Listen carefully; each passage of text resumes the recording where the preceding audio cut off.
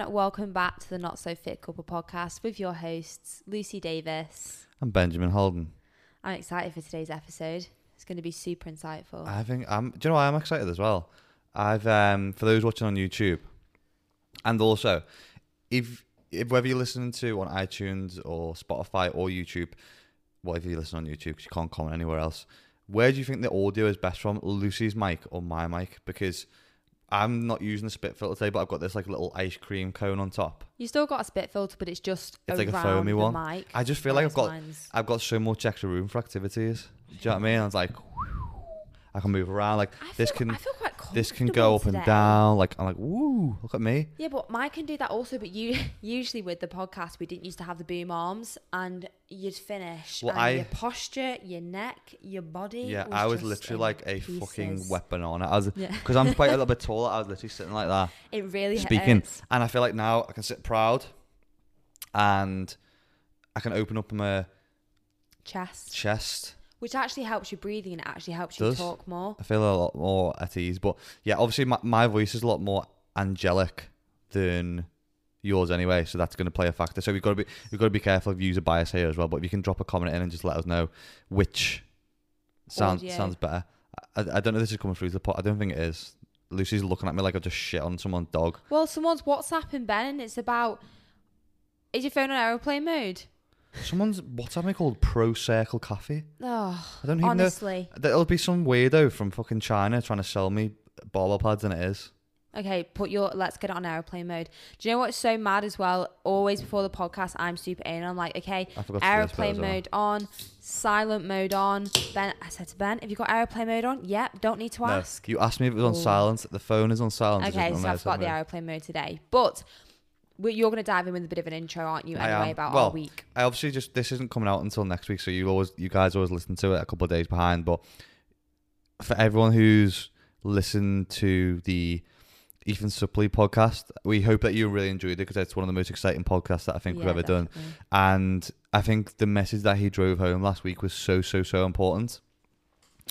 And what we took away from it was like unbelievable as well. And I think it just really inspired me and Lucy, and also inspired us to keep pushing this podcast out for everyone who needs to listen to it. And I think it's really important that if you are taking anything away from it, that you do the right thing and share this to people who may need the help or advice, and continue to share it on story and stuff as well, because we do like to see it on there.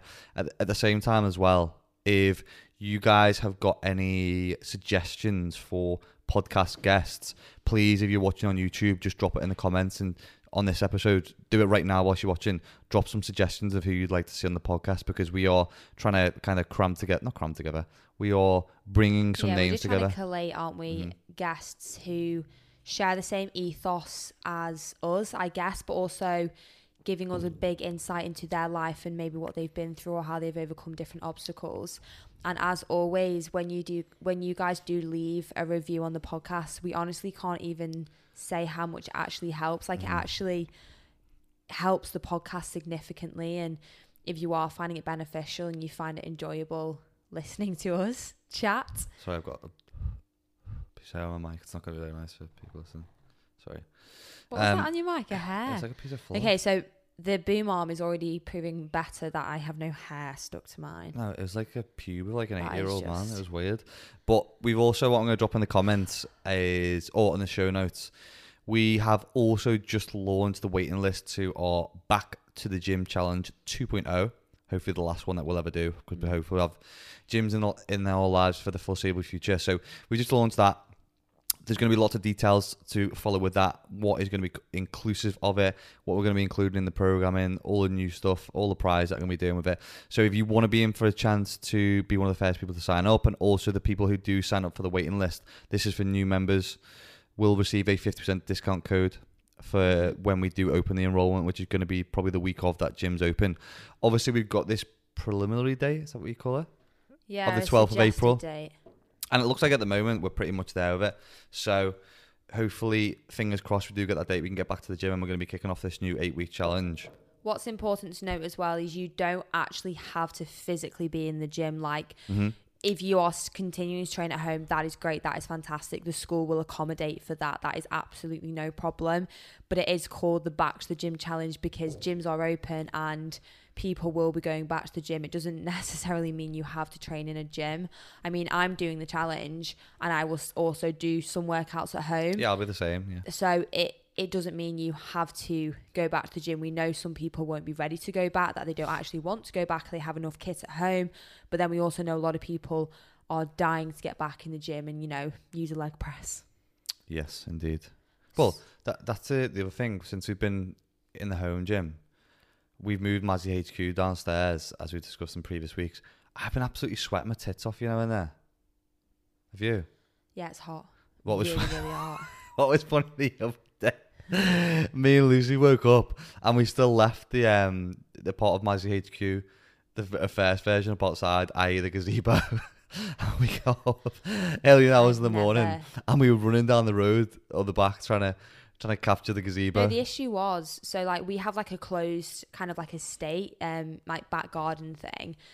And you're obviously next to your neighbour's gardens, and our freaking gazebo was in next door neighbour's garden. Obviously, so the leg had snapped. Someone opposite DM me on Instagram saying, hiya, your gazebo's blown over. I was like, yeah, don't worry, we've got it, no panic. And then I was sitting on a call doing check-ins on Thursday and I just heard a knock on the back door and I was like, what the fuck is that? And I didn't think anything of it. I heard the knock again. It was someone standing there with the top of the gazebo. And then I just said to her on Instagram, I was like, oh, that's so embarrassing. Yeah, Thank you so much for dropping off the top of the gazebo that blew off into your garden. And I was running down the road in my boxies and my flip-flops at 7 o'clock, just running after the side panels of the gazebo. Anyway, that is no longer. It is now a piece of shit in the back garden. It's all been folded down now, so we have no further We will dive into today's podcast. So yeah. Today's podcast is mine and Ben's ethos in a nutshell. It really, really is. And it's important for us that we do continue to share this message. And is Fick fit? Fick is fit. Fick is fit. But before people start commenting in the comment section, that's not how you spell Fick. We spell it Fick is fit, or Fick and fit is Fick, because the one thing that I really want to touch on really quickly is this whole culture that's sort of monopolized, is that the word, of you can be fat and fit. We know you can, as in previous episodes we spoke about, you can be fat and metabolically fit, but you're not fat and healthy. Adiposity tissue still leaves you at a greater risk of hypertension, heart attacks, cardiovascular disease, strokes, and other chronic illnesses and type 2 diabetes. So this is why we put this title as Fick is Fit, Fick, because we want to kind of get that across to people that you can still be thick and fit.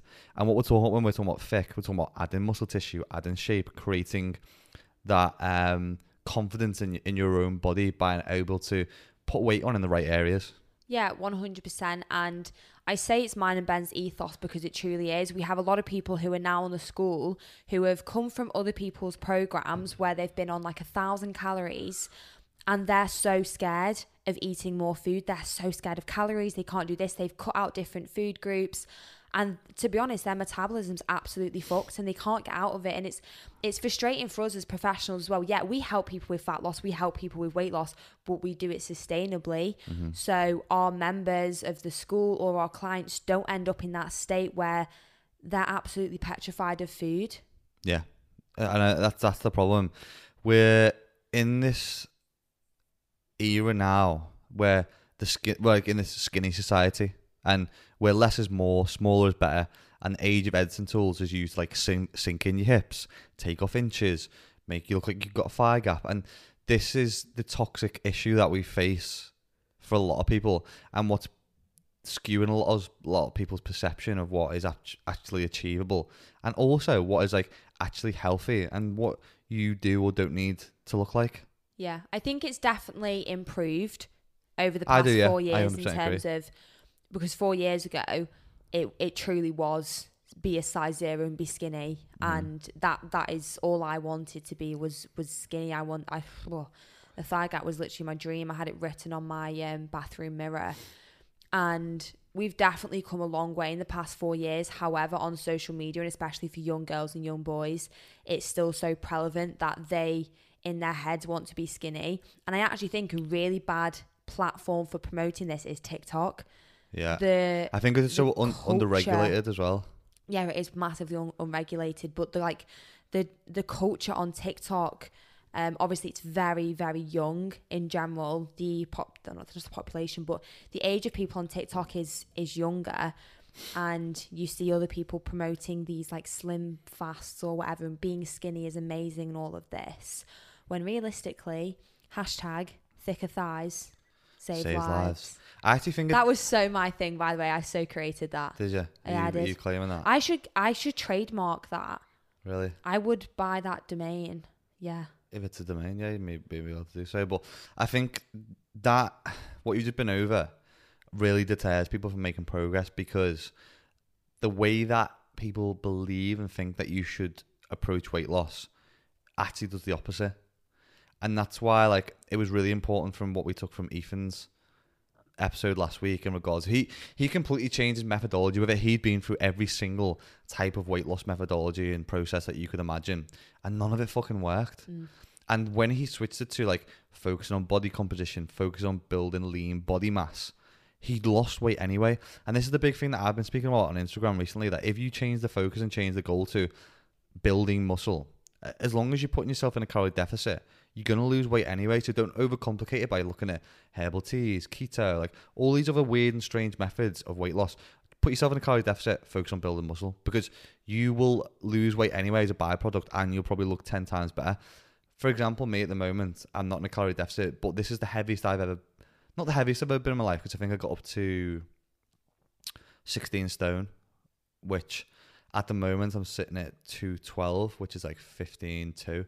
So quite a bit off my heaviest, but I'm like the heaviest I've been for the last 5 years, and I feel better than ever. Not just in regards to like my physical health, but my mental health as well. Like I just feel in a better place with a relationship with food, relationship with training. And the weird thing is, this is all whilst training at home as well. Like I'm building muscle, I'm getting thicker, and I'm training in a 4x4 bedroom downstairs with a squat rack and a couple of dumbbells.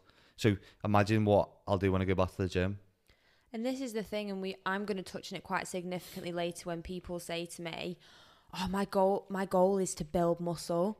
I'm like, cool, great, let's up your calories. Oh, no, like I physically can't. Yeah. That is what I really, really want to address today, is that fear of food. And I think this is becoming more widespread and more common on social media. Mm-hmm. I can't actually believe when we were going through this podcast this morning, and I was thinking, I actually must get asked at least 5 to 10 times a day, hi, I'm really scared to increase my calories, can you direct me to how I can increase them? And I didn't realize how common it was, and it probably just isn't on social media, it'll be everywhere. Mm-hmm. This fear among not even just young people, amongst a lot of people, basically I feel like people can get addicted to the high of weight loss or fat massively. Loss. And even when they reach their ideal goal that is personal to them, they don't know what to do, and they just continue to lose fat, or they can't physically increase their calories because they're so scared. Yeah, well, we as human beings on Earth, we're not supposed to be here to like live out life and look like something that could fucking slip down a grid. Do you know what I mean? We're just not. You're supposed to be able to. You're supposed to eat to survive and be healthy and have body mass. At the end of the day, you're not supposed to look like a stick. And we need to get away from this notion and help people to realize that there's certain points in our life where we're going to be a bit heavier, and there's certain points in our life where we are going to be a little bit lighter. And that's called fucking summer and winter. Like you don't need to be like the same look all the time, and no one's expecting you to be. You're not doing fucking competitions and stuff, and like you're keeping lifestyle balance and keeping healthy. And the people that you follow all year round who are uber shredded all the time, they're potentially going to have like some health implications, especially from like a metabolic or a hormonal balance standpoint. And the chances are they're probably fucking miserable as well. How do I know? Pardon me. Because I was one of them. I remember, was it last year or the year before, I literally was in a deficit for the full year. that's what fucked up my relationship with food massively, and fucked up loads of my hormone levels, fucked up my metabolic rate, fucked up my training. Yeah, it was just a fuck up. Whoa, it's a lot of Fs. I do apologise. Just a point on that though, language. by the way, when Ben said shredded people were like, well, Lucy, you've got 6-pack, you've got abs. The thing is, my overall body fat would actually be around 20%. I don't have like the lowest body fat just because I have abs. It doesn't mean my overall body fat percentage is super low. I'm very healthy. I just don't store fat there, because people do always say to me, but like, you must be in a calorie deficit all year round. How do you have abs all year round? I'm at maintenance. I've had abs since I was 5 years old. Then they're not going anywhere. You had a fucking, you look like Rambo from the womb. I was honestly like, I came out as Hercules, literally. But this is a point I do want to make. Like, no, I'm not in a calorie deficit all year round, like at all. I actually eat in maintenance most of the time. So it's really, really important not to compare yourself to other people, because you look at Ben and be like, wow, like, he's got abs, he's in incredible shape, his quads are so defined. Yeah, Ben doesn't store fat there either. Do you know what I mean? Like, it's actually, when we're saying it's people who are like, literally look like they could step on stage. Yeah. Like, that's the kind of low body fat that can be detrimental. And people hold different bits of body fat in different areas. And I think that's an important thing that you just touched on there, is that when we do go into this phase of like where we're looking to build lean body mass, your weight is going to go up. And that's why we don't want to completely just focus on scale weight all the time to determining our worth, because you will be building lean body mass. There's going to be more glycogen there. You're going to put on some water, and you're going to have more food in the GI trap if you're heading towards maintenance. So that's why I've done this with quite a lot of clients recently, and it's helping people get over that physiological and psychological holdback of like a barrier, increasing calories. I think when you do that, oh my God, fucking life is so much better. Your life actually changes. No, for me, no joke. From the last year, it's changed my life. It's changed my training. It's changed my output when I wake up on a day-to-day basis. It's changed my cognitive function. It's changed my efficiency to work. I'd even say, like, to a certain degree, it's changed my relationship with you, because I'm more positive and happy as well. Yeah, you were a moody grump, weren't you, sometimes? You're just a crank sometimes, especially if you're in deficits for that long. And it also, what's really sad as well, you never ever meant to be moody. But sometimes, because you were in such a poor psychological place with food, like, a lot of the time you'd just honestly like see red, and you'd become really angry, like if you drop something on the floor, and I'm like, pick it up. I think I'm like that anyway though, you know, because I was you know what I mean? was in a supermarket yesterday. I need to be careful about doing this. Do you know, like, when I make a mistake or I drop something, I go, fuck you. And to the supermarket the other day, I think I dropped like a loaf or something off the shelf, and I went, oh, fuck you. And the woman behind me was like absolutely gobsmacked. But it's when I make the mistake, I just automatically blurt something else. So I need to be careful when I'm doing that. I think I'm the type of person who actually blurts out funny stuff, like calories picked up on it. Like last week it was crapping balls, wasn't it? That was one of my phrases. You say it's so weird. I don't know. I don't usually Holy swear that much. balls is one.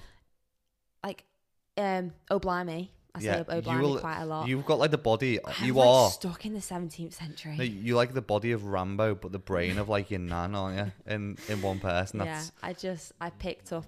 Cal said Nambo. That's exactly what Lucy is. That's your new name. Nambo. Lucy Davis. I think that's a well cute nickname. Nambo. But I did actually. Nambo, do you want a Nando's? Are you gonna bang though? I just wanted to touch on something in terms of cutting out food groups, and this is kind of relevant to like when people have cut their calories really low and things like that.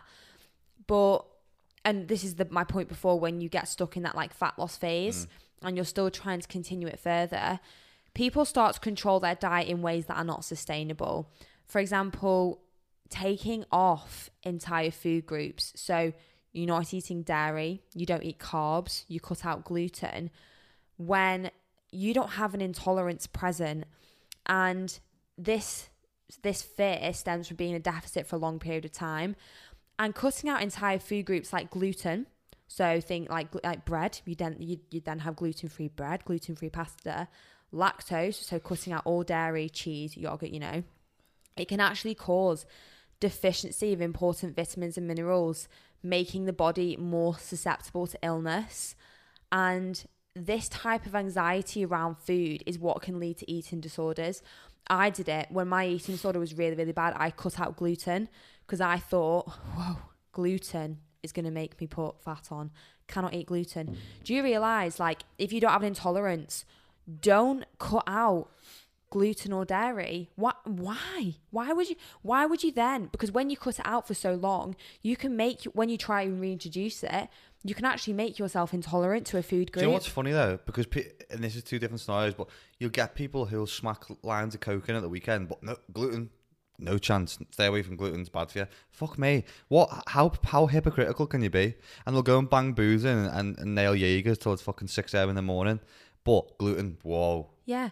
And this is the thing.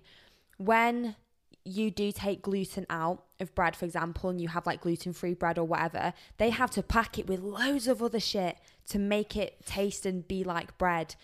So you've not really done anything beneficial there. You're actually scared of the gluten, of the dairy. Obviously, you're not saying though, like, if you have a gluten intolerance. Oh my god, 1000%. If you have an intolerance and it's causing you pain, or you think there's something not quite right, go to the GP and obviously get it checked. I'm talking about people who think gluten or lactose is actually making them gain weight. Mm-hmm.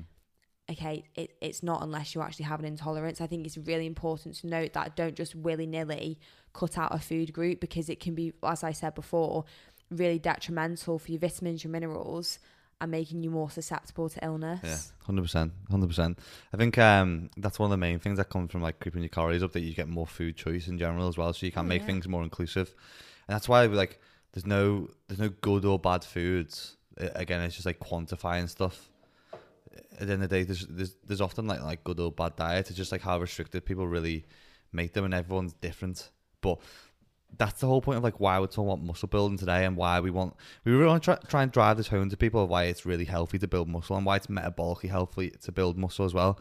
And one of the main factors, and you'll hear a lot of people bang this drum, and rightly so, is the changes that it brings to metabolic rate as well. Like when you are holding more muscle mass, you are going to expend more energy. So we're going to burn more calories, and we can eat more as a byproduct of it to fuel the body. It's also better for like when we're looking at cutting. So like when we do lose weight, if you've been for this period, and this is what we're talking about with Ethan, with like where you're doing some stage of like recomposition, some stage of like maintenance or surplus, some stage of cutting, and you're changing stuff, and because you don't have to be always in one phase.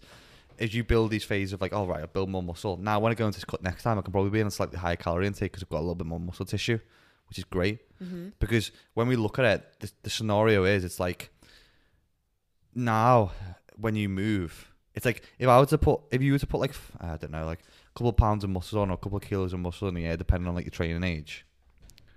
It's like putting a backpack on you and asking you to do your day-to-day stuff with a bit more weight in it. Mm-hmm. You're all going to burn a bit more calories just because you got extra weight with you. So that's why it's great from like a metabolic point of view, because that's why when we're talking about, okay, I want to lose weight, okay, let's focus on building muscle as well at the same time, because like we've touched on a couple of times, the byproduct of it as well, just focusing on weight losses and no resistance training and building muscle, is you are going to look like an empty Asda bag. Yeah, well, you wouldn't have that shaped your body. And in terms of how you actually build muscle mass, I just wanted to touch on this because I think it's important that you also do educate yourself, or just so you know a little bit. Now, the process of building muscle is called muscle protein synthesis. You might have heard of this. So this is obviously just where your muscle increases in size. And there are two important stages in MPS. So the breakdown phase, which occurs when you train, so mainly resistance training or weight training. So the breakdown of the protein in the muscle, and then the growth or the synthesis phase, which is caused by ingesting food. And in particular, this is protein-based food. And for building muscle, more in particular, it is when you are in a calorie surplus or an energy surplus, and you're above those maintenance calories. You don't have to necessarily be above maintenance to build muscle, but if we were literally talking about the primed optimal environment for building muscle, it is a surplus and it is high protein. But I think it is important for people to know that, just how the process of building muscle mass does actually work. And I think it's important for us also to touch on today about things like why it's good and why it's important to build muscle tissue. Like, at the end of the day, like, I feel like, and this is subjective and personal opinion, I just think it looks sexier as well. Oh, thank you. It does so, doesn't it? I think it does. I look at you and I sure. think, whoa, she's a bit of a warrior. And Thank you. I think, and again, it's subjective, but I like a female who has some shape, holds a bit more weight, holds a bit more muscle tissue. I think just because it's like, maybe it's become more, and we went through this year of like, everyone wants to be skinny. I think those females who like did the opposite, I just like that. I just like that look anyway. I think it looks sexy. I think it creates shape. And when we have that lean tissue, it's going to help us in a lot of other situations. Help your confidence as well in a massive way. And from a psychological point of view, I just like it. I just think it looks saucy. Good. What do you think? Yeah, I think it's very personal. I think it's very. We're talking from a personal perspective. Like, you can have an opinion. Yeah, like, my personal perspective is, and it always has been, muscle is sexy. Like your bicep the other day when it was just like a tennis ball. But that is personally what I'm attracted to. Like, I feel like, for example, if you took someone like my sister, she actually wouldn't be she would probably love someone in shape who's really active. That's not always, wouldn't be as bothered about like the shape. What I'm not saying is you need to be a fucking house to be attractive. I just mean like having the presence of like a bit of muscle tissue there, like having something on you. You've got like a bum to grab. Something to grab onto, fucking get hold of. Yeah, well, it's okay. That was aggressive. I do apologise, but it obviously helps with other areas of life as well. Like we've been touching on before with posture. Having increased tissue helps your posture because you have a stronger core. You're going to be able to hold your body better. You often like are more aware of your body. Exactly. You have a bigger tush to sit on. Help you retract your shoulders. Like, these are all important things, and especially when it comes to injury prevention as well. Yeah. So having more muscle tissue can help. And it also makes life easier. Like, if we're going to the car, like me and you could tackle like a family shop on one trip. I will take 4 bags per hand. You do take the piss of it sometimes. Lucy's that type of person. If you looked outside your house, she'd have fucking bags round her head, round the leg, round the wrist, round the arms. I grip stuff in my teeth sometimes. Like, that's honestly, I'm not the type of person to do 2 trips to the car, even though the car is literally 2 seconds away from my front door. I will not. I will have bags hanging off my freaking ears. Like, I'm that committed to the cause. Do you know what's funny? This is another funny story. What? Is it about me? No, okay. It's not. It wasn't that long ago, actually. We, you know what my dad's like with the gym and stuff. Yeah. He's never been like a big fan of it, and he started to change up more now because he asked me about programming. Sometimes he asked me to set my program, which I thought was quite cute as well. But he's been like he always used to take the piss out of me when I was younger about it. But he never really saw the benefits of it, and we doesn't really speak about it as much anymore. But he hated it when I was young. I think I spoke about this before. But it's funny. We were in my house like during this period, like where we went in lockdown, and it was me, my mum, and my dad in the kitchen, and I had a bottle of wine, and you had the corks on top of the bottle of wine. Yeah. He was trying to get it off for like a good 5 minutes, and he couldn't get it off. And I just, do you want to have it? No. 5 minutes later, I took it off and took it off straight away. I loosened it off. No, you didn't. He didn't. When we're talking about everyday tasks, like just little things like that, it does help with everyday life as well. And not just those things, but like even for people like the older generation with bags, putting stuff away. You're doing like a deadlift every single day. You're doing a squat every single day when you stand up. Having that extra tissue and that extra strength is going to help in your longevity of life as well. Well, this is the thing, like you touched on a really important point before about injury prevention. And if you are underweight, for example, or you're relatively low body fat, like we spoke about before, your knee joints, your ankle joints, your hip joints will suffer more because your surrounding muscle. So say, for example, for your knee, your quad and your hamstring support that knee joint. If you don't have like a high muscle mass or you don't have any tissue on your quads and your hamstrings, your knee joints are really going to suffer. And a great example is my nan and Gramps. They did weight training when they were younger. They did everything. Like, they're super fit and active. They've got a huge garden. They're always up and down it. My Gramps is 90 this year and he squats every day. And my nan is 83 or 84 and she rows 2,000 meters every day. I'll probably use your nan as an example in this But how incredible. It actually genuinely shows. So they did resistance training, they did it all in terms of longevity of life. Yeah, it's insane. This ties in nicely because one of the silent epidemics that we also face is, we often talk about fat and obesity being a big strain on the NHS and what's going on. And the thing that we don't talk about enough is muscle. And obviously being over fat is dangerous, but being under muscle or under muscular is also dangerous. And there's this, I believe that's why we're talking about metabolic rate. Or like, our metabolism, it's on metabolic medicine, like of how we can combat this. And I think personally, I was speaking to Cal about this before, I think the solution to obesity, and this is like, might be very out there for a lot of people, but this is what I believe in. The solution to obesity is building muscle. You look gobsmacked by that. And I'm just processing it. I know it sounds mad. No, I think resistance training. But if you change the focus to building muscle, like we just spoke about the sort of podcast, change the focus to building muscle. You can still be, and obviously you need to be in a calorie deficit. I was going to say it is contingent with a calorie deficit. I'm just talking about the focus though. Like if you change the focus away from like focusing on weight loss, focusing on fat loss all the time, how unsustainable and unenjoyable does that make the process for you? And the longevity of your weight loss journey just becomes so tedious. Like if you just run like a freak all the time and just cutting calories down and like are on the deficit of a 5-year-old child all the time, it makes the process shit. If we change it up a little bit, okay, we're not going to go into a mega extreme deficit because we want to focus on building muscle tissue. We're going to keep the protein intake high. We're going to progressive overload training. We're going to focus on a step count and not kill ourselves with cardio. Apologies. How much more sustainable and enjoyable does that make that process, that you can go in and bang some weight and still lose weight? Yeah, definitely. I think it's one of those things as well where I've had some clients who have come to me because they specifically want to lose weight because they are obese. And the last thing they want to do is go for a jog. And also at the weight they were at, that wouldn't have been good for them. Wouldn't have been good for their joints. It wouldn't have been enjoyable. It would have been pretty damn demotivating to think that you just have to run or you just have to do cardio for weight loss. You don't. Cardio is actually just great for your cardiovascular health, which everyone should be doing in drips and drabs.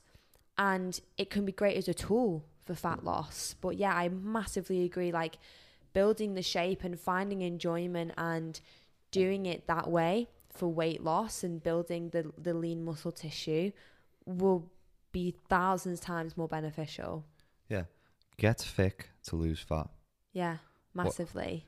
So this ties on to nicely what I was talking about before with your nan and granddad, because I want to talk about like why it's important or why it's healthy to focus on building muscle, especially as we age. And the main reason for this was, and that's why I'm talking about this, being under muscular and a condition that's constantly rearing its head, but it's not something that we hear a lot about. It's called sarcopenia. That hormone? No, it's a condition. Wasn't it that the bulls have? You're thinking about like the myostatin. I think it is. Myostatin hormone. What bulls have? The sarcopenia is a condition that's categorized by loss of skeletal muscle mass and function. Although it is primarily a disease of the elderly, its development may be associated with conditions that are not exclusively seen in older persons. So, it's muscle wastage basically. So it's muscle atrophy. Yeah, and the reason that I wanted to talk about this, and I've got some stats to do with it, is because as we age, we naturally deteriorate and we lose tissue. Yeah. And so does our bone density. So we lose muscle. And there's a reason why I'm telling you this as well, is because as like now the population, we're living longer than ever before, aren't we? Like we're aging. Like they reckon there's going to get to a point where there's going to be more 65-year-olds than 15-year-olds, which is be the first time like it's ever happened. Really? Because we're living for so much longer. Or people over the age of 65. Yeah. But that doesn't necessarily mean that we're living healthier. So we're living longer, but not necessarily healthier and happier. And a lot of this has to do like the muscle atrophy that we get at an older age. And basically what some researchers looked at is that like how much muscle tissue we actually lose. So basically it looks like from the age of 30, we lose 3% to 8% of muscle every decade. So every decade moving forward after the age of 30, they reckon it's going to deteriorate, and that's because of testosterone and atrophy and that kind of thing. And it's mainly due down to what it leads to is loss of independence. But that's why I just want to reverse a little bit, because when we're talking about like how much muscle we hold, obviously we're talking about energy, we're talking about expenditure. And for like me and you sitting here now, they reckon on average we burn like a calorie per minute, I think it was, average. Obviously everyone's different. And that goes up by like 20, 30 times, like when we're doing exercise and stuff. And when we lose muscle, we actually open ourselves up to more disease because of this reason. And it's interesting because there's a stat that was saying that we actually spend like 90% of our time in a seated position. And even those people who are exercising exactly like we've just done this morning, but then sitting down all day, are also at risk, because you need to be moving. And this is why we get this figure or this target of 10k steps per day, because just walking can help us keep hold of tissue and help us keep healthy as well in the future. And that's what's really important, is that we don't just exercise for an hour a day. There's a guy I watched on YouTube who was talking about this, and what he described it was, it's called like an active couch potato. So you do like what your hour exercise, but the rest of the day you just do fuck all. I think that's probably even more relevant now because of lockdown. Yes. I definitely think the increased amount of sitting has been because of lockdown. Like, we've sat a lot more since lockdown. It's also that restriction of you can only go out like once a day for exercise and once to the shop, and it's like, okay, you feel really confined to your house. Oh, what's in a house? Freaking sofas, chairs. You naturally do sit down a lot of the time. Yeah. And this is what we're talking about in regards to like loss of or atrophy. Is there was a stat with some data that was showing that the stronger an individual is, they have, like, when you get past the age of 65, we have like half the death rate, or the chances of death. And if you preserve muscle mass, you give yourself a greater chance of living longer. Can fully agree with because that's from research. Yeah. So in regard to sarcopenia, which is the muscle atrophy, basically the wastage of muscle and skeletal muscle and function, these diseases are all linked to it. So HIV, cancer, heart failure, immobilization, hypertension, strokes, cardiovascular disease, all linked to it. And this is why we're talking about we might be living longer, but we're not necessarily living healthier lives. And one of the biggest ones was to do with immobilization and bed rest. Because obviously as you lose more muscle, you get wasted. Like my nan, when she passed away, was completely immobilized, and it was just down to the muscle wasted because she couldn't get out of bed anymore. And this then means that for a lot of the population, they'll start to use wheelchairs, the lift, the elevator, the escalator, and they bring their step count down to like maybe 1,000 to 2,000 steps a day, and that's just from like moving from chair to chair or to the bed or to the sofa and that kind of stuff. And what they found is that these people in the first 14 days, for example, when they're in those conditions and their step count comes down by that much, is that they will lose 5% of muscle mass in the first 14 days. Wow. Which is crazy, because you're just not using it enough. So that's over the age of 65. This is for the elderly, yeah. And if an elderly person is in bed for 2 weeks, like completely immobilized, like my nan was, they'll lose 10% of muscle mass in the first 10 to 14 days.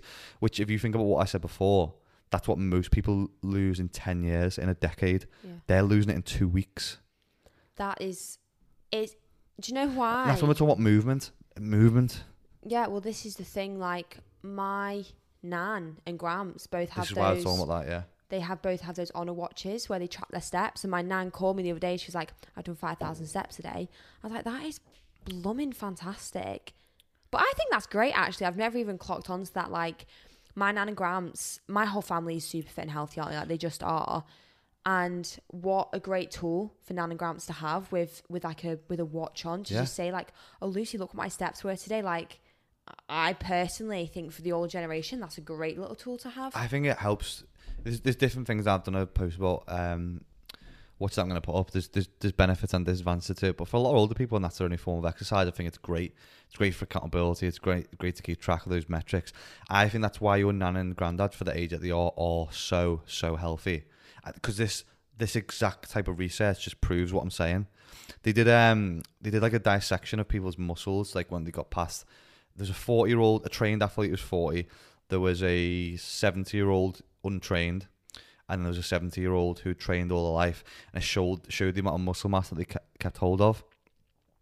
And it was so like worrying for that 70-year-old who was like untrained and didn't train compared to the 70-year-old that did train, and how much healthier the dissection of muscle was, because they had that amount of tissue still at that age, and how much healthier that individual was. Just and that's what I think why your nan and granddad are so healthy, and why they'll continue to live like a long, healthy life, is because your nan gets up and rows, your granddad does squat, he does like resistance-based stuff. Does his little walks. He does walks. They've got that garden, which is massive, that they're up and down all the time. And I just think this helps like massively in regards to having that independence in the lifestyle as well. And this is why it's so important, like not just like talking about us and a lot of people who might be listening to the podcast, or the younger generation. I think like if we're able to pass this message on to our mums or dads or nans and granddads, grandparents, and get, because I'm doing it with my dad at the moment, trying to get him into more resistance-based stuff, and I think it's often not looked at as much because people don't understand it. It's easy to put your shoes on and go for a run, but to set up like kind of some resistance-based programming which is specific to the individual and what they can do is a lot more difficult. And if we can educate them, I think it's going to help a lot in the long run as well. Yeah, massively, and I agree with that. And it actually highlights from what you said there how important it is to do it from a young age, and to educate yourself in your programming and know what you're doing and share it with your parents and things like that.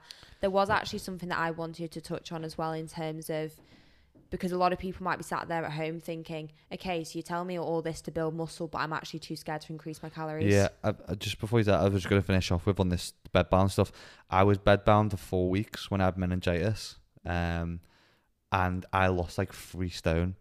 Like, I remember going back to sixth form, my suit was like a fucking tent on me. Yeah. But because I was young, I had that muscle memory there, I built up quite quickly, whereas elderly don't have that ability. So once they're bedbound, it's very difficult to build back up. Yeah, definitely. So I know Ben's going to chime in on this, but I actually wanted to touch on getting over the fear of increasing calories, because from personal experience, and we have just been speaking about, yes, build muscle, it's great to build muscle, be a bit thicker and things like that.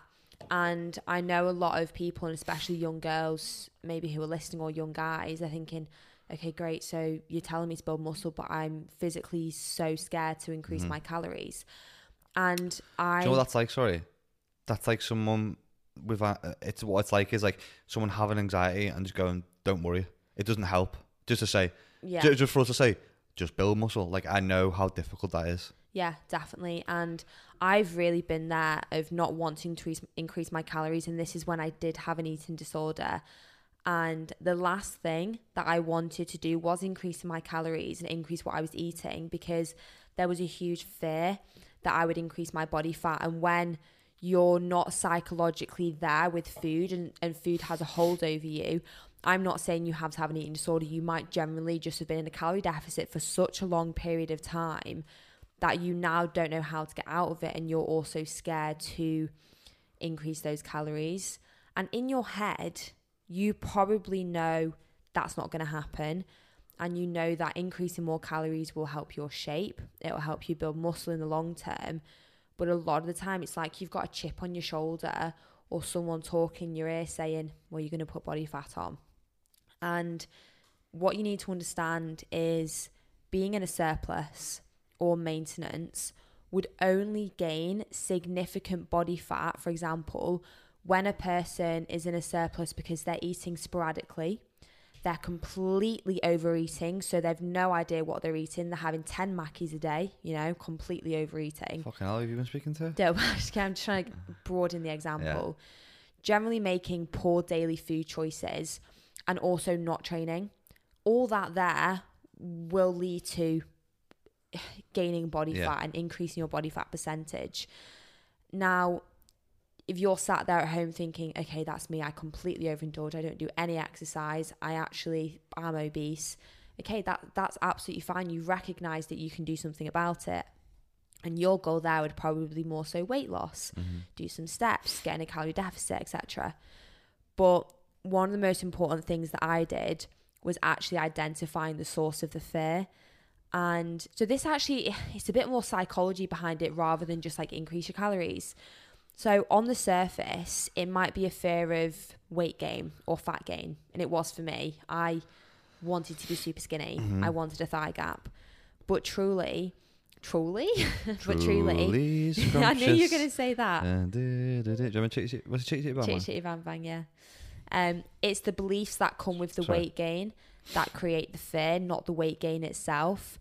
So what is the story that you tell yourself about gaining weight? Does it mean you failed? So if you suddenly put on a bit of weight, if you instantly failed your goals, do you believe it makes you less attractive? Do you think it makes you less healthy, less desirable? Like all these things, they're actually the thoughts that go into someone's head. Yeah. No, so it's all psychological, and those things, no, they're not going to happen.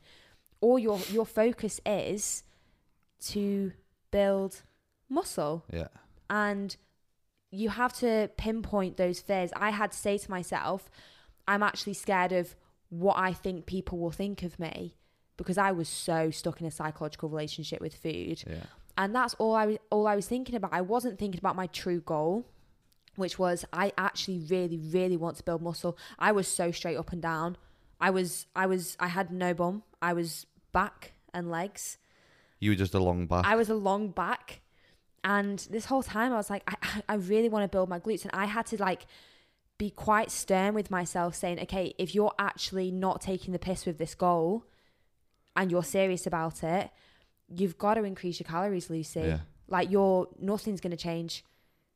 And I think what people need to start doing is sit your fucking self down and have a word with yourself and say, do I actually want this goal? Yeah. Do I actually want to build muscle? And most of the time, yes, the answer is a big fat yes. It is so hard though, you know, like, and this is the point of having a coach, and this is why I had a coach when I was going through this process, and have a coach, is you judge stuff on like a day-to-day basis. And this is why you started doing check-ins with me again. I've started monitoring your weight, and I give you the weekly average, and and I change stuff for you rather than you doing it. Is because when you have control of stuff, you will make changes based on like a day's change. Yes. And I've spoken to clients about this before. Like I've weighed myself. I weighed myself one morning, I was 202, and I weighed myself the day after 210. So it's an £8 difference. I think what you've got to realize is when you're going through the process of building muscle, that the scale isn't associated to fat gain. It'll fluctuate. It'll fluctuate so much. This is why sometimes we have this conversation of like, the way that you weigh yourself, and there'll be different people who weigh themselves in different ways. You weigh yourself once a week at the same time every week. You have some people who don't want to weigh themselves at all, which is completely fine.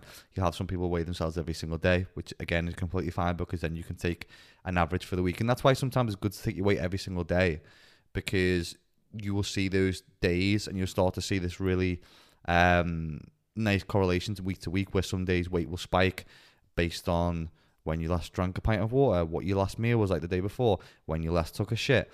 And you get these fluctuations, you get spikes and troughs, and you can take an average for the week, and it averages itself out quite nicely, rather than looking at one day, because that day that you weigh yourself every day, you might get fluctuations. So it's important to note before that you go into muscle building phase, there is going to be fluctuations on the scales. So you need to kind of mentally prepare yourself for that, and know that's not just fat that you're gaining. You're going to be gaining some lean tissue. You're going to be gaining, there's going to be glycogen changes, water changes, increased food in your GI trap. And these are all like psychological things that you've got to prepare for before you go into that. And that's why it often helps to work with a coach to do that, because it can keep you prepared for those changes as well. Yeah, definitely. And it is something we have always offered on the My Coach School, and it'll be the same with the app, where you have your macros and calories from myself and Ben. Because the thing is, that's where it gets really hard, isn't it? Because say if someone's tracking their calories and they do want to build muscle, so say for a girl, I'll do myself, for example, like my stature. To build muscle for a surplus for me, I'd have to be 2,200, 2,300. Maintenance is around 2,000. Is that what you... I don't think I can't remember what we worked out your maintenance was. My maintenance is 2,000. Okay. So if I have been in a deficit for a while, maybe I was stuck in a deficit, I was at 1,600, and I then go to 1,800, and I'm weighing myself weekly, and my weight could massively spike when I do a weigh-in, and I think, oh my God, like, why is it spiked so much on this specific day?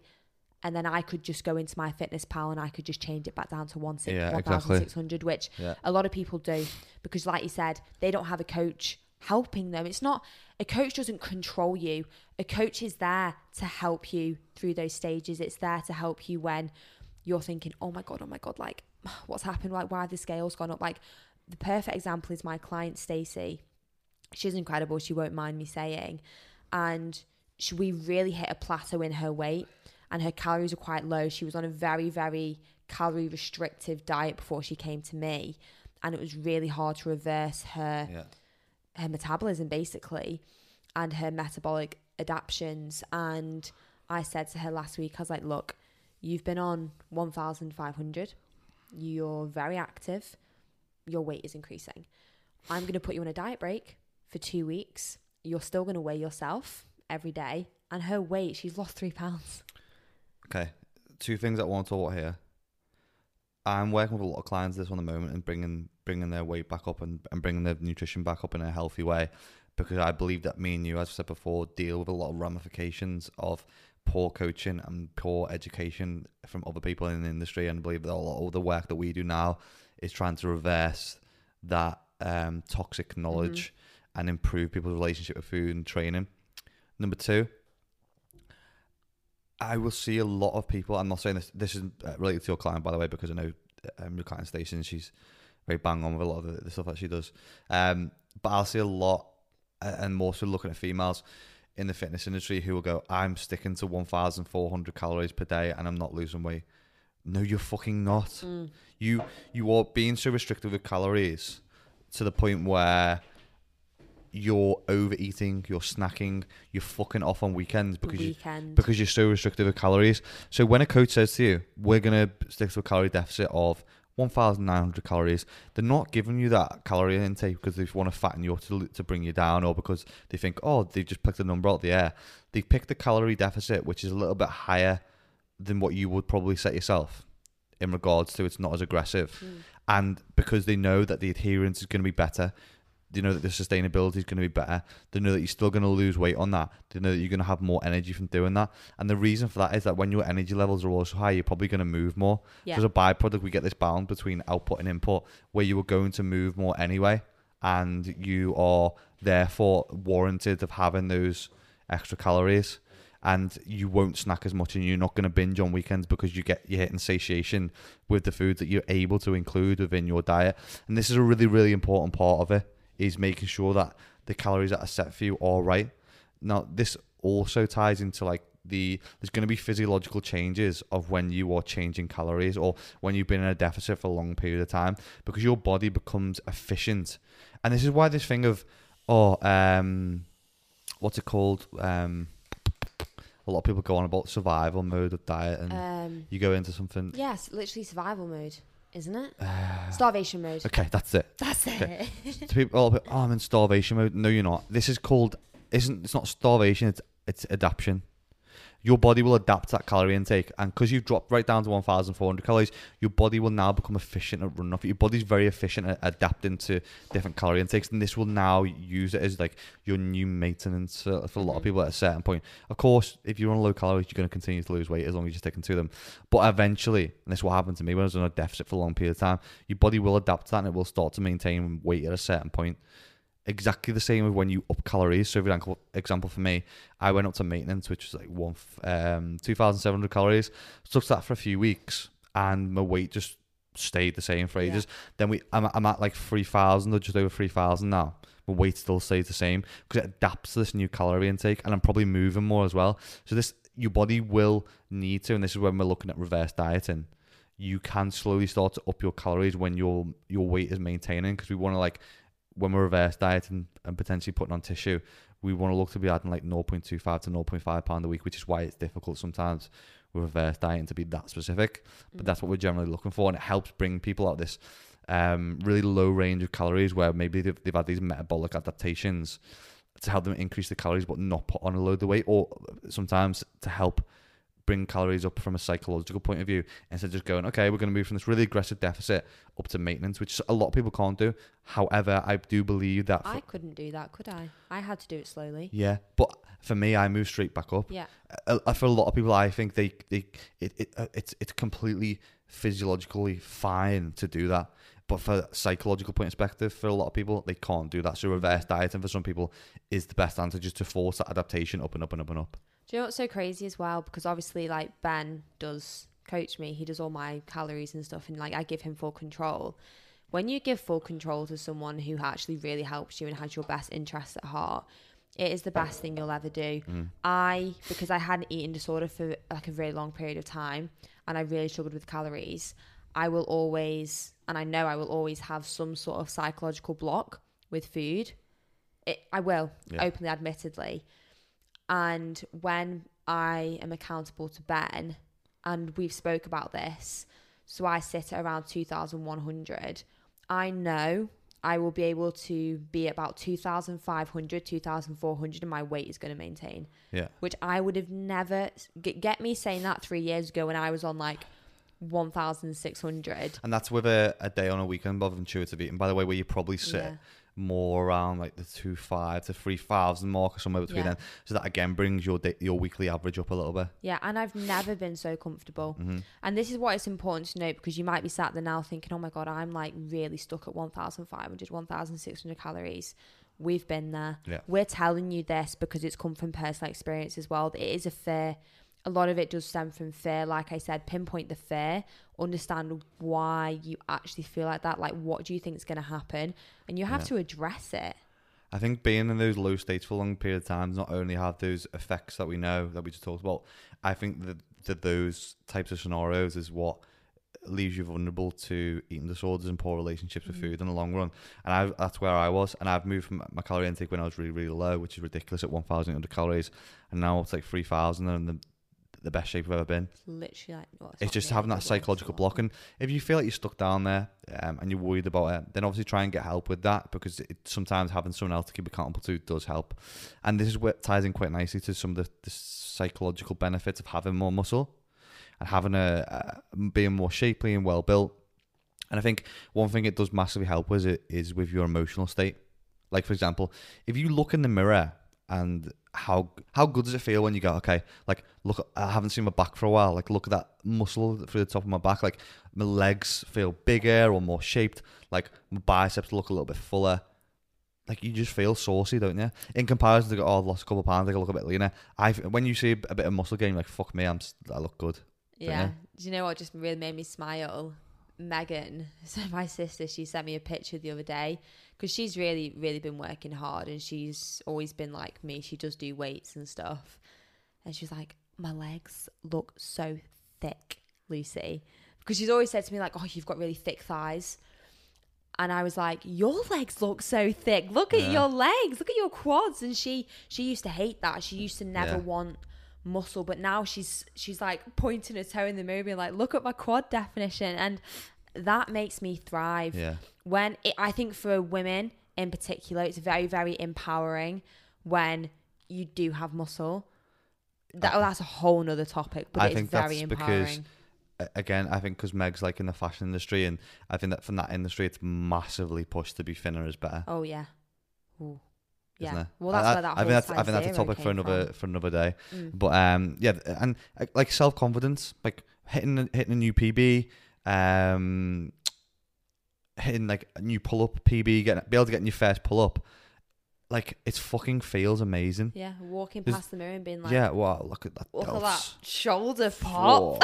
But it leads to confidence in other areas of your life. Like, for a guy, and again, this is subjective, if you walk into like a place or like a club or like whatever, you fucking got a bit of a pump on, chest pump, biceps are fucking, the sleeves like strangling the biceps. Like, it does make you feel a bit better in yourself. I'm not saying that you should base your self-confidence or self-worth on just having more muscle tissue, not at all. But it does impact your confidence. That's actually really true, and I've never ever thought of that. I used to be really, like, very introverted, very quiet when I swam. I was tiny and I was straight up and down. I was lean, but I didn't have like significant muscle. And now I would say I'm super confident, extroverted, extroverted. I'm an extrovert, and I am confident within my own body, and that might be because I have built muscle along my journey. Mm-hmm. I've never even thought about it like that. Yeah, like when I feel like a house, in comparison, like when I'm like dieting, I'm like fucking Limp Bizkit and I'm like depleted and whatever. It just sometimes like I feel fucking confidence a bit low. I can't be arsed. And there's lots of differences. It's not just that, but it does help to have that. The psychological change and your emotional state does change. I think a good thing for us to finish off with this is just looking at like really quick fire ways in which, because I don't want, we can overcomplicate this massively, but I think it's important like how we look at ways of how we build muscle. The one thing that I want to quickly look on is because a lot of people ask this question is, how much muscle can you build in a month? It's a very difficult question to answer because everyone is so different. It depends on your age, your training age, hormones, like the type of split you're doing, if you're female, male.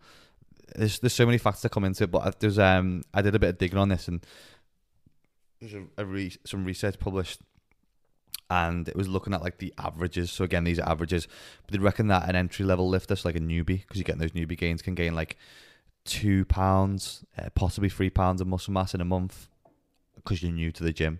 So you've got this really hyper responsive state, without adding too much additional body fat. We know when you go into the gym when you're new, you can fucking do whatever you want. You can hang from the ceiling and just eat whatever you want, and you'll still gain. You could probably look at a dumbbell and build tissue. But as we become like intermediate level or more advanced lifter, they reckon we're looking at like a pound maybe a month is like an average. And when like we're an experienced lifter, you're lucky to build like half a pound of tissue in a month, because it becomes way more difficult. And this is half. They reckon this is halved again for women. Yeah. But just because of testosterone levels and the way that we build muscle as females. Hormones, isn't it? Yeah.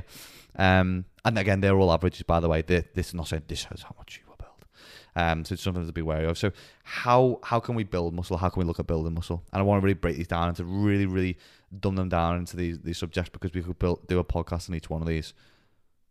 Progressive overload. And when we look at the properties of muscle building, 3. Mechanical tension, metabolic stress, and muscle damage. So they're the main focuses of hypertrophy. And we can look at those when our training split. And if you want to look at more of that, Google it. But the other thing we're looking at is obviously food.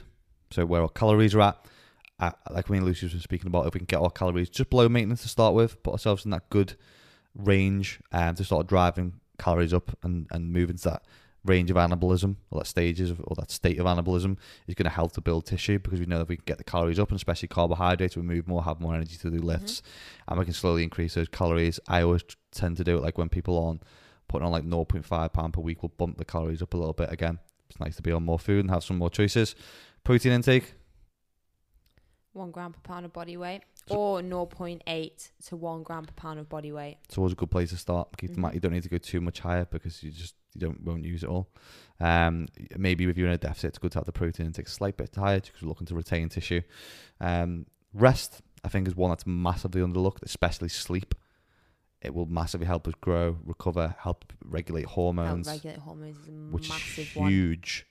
Because we will get muscle loss if we don't sleep enough. So we need to make sure. I always make sure and try and get 8 hours every night now.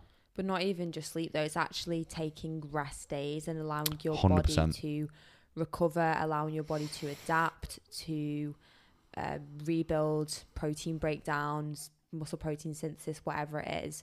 Those rest days are super important. Don't expect to build significant muscle if you're not taking at least 1 to 2 rest days. That is the other hard thing, by the way, the people who are in deficits, when you tell them that they need to take 2 rest days per week, is that they often find it from a psychological point of view difficult to take it. But if you explain to them properly in regards, like, you will not build tissue if you're going to continue to break it down and break it down and break it down. It needs to rest, it needs to recover, it needs to rebuild to then be able to go at it again. And at the same time, you're never going to build tissue if you're just slamming it. You're gonna burn the candle from both ends, and we're gonna go past that point of maximum recoverable volume. Again, those rest days and sleep type kind of tie in very nicely together. And there may be some weeks where then we need to take a deload, we need to pull back, because you can't just continue to progressively overload all the time. So again, keep it basic. Don't overcomplicate it. That's as basic as it needs to be. When we start overcomplicating things is when we really start to like fuck ourselves up in the head, and where we start looking at these weird and wonderful methodologies of where people are trying to reinvent the wheel of building muscle. Keep it basic. Yeah, definitely. And that wraps up today's podcast very nicely. As we said at the start, thank you so much if you do leave a review. It actually means a lot to us and we're super grateful, and we love it when you share the podcast on Spotify. Tag myself, Ben, and the at My Coach School. It'll always be shared. Yes, and I think for those who are listening on Spotify and iTunes, like if you want to watch the podcast, if you haven't watched any episodes, yeah, like definitely jump on your laptop, jump on your phone. Like what the YouTube is is a really cool way to, I find, watch podcasts sometimes, and it's really engaging. And obviously you can drop on there and drop any suggestions you want to see of future people on the podcast. We are going to be running a competition next month specifically for the YouTube section of the podcast. And yeah, I think I've rambled enough. Amazing. So thank you so much for listening, guys, and we will catch you in next week's episode. Bye. Bye, guys.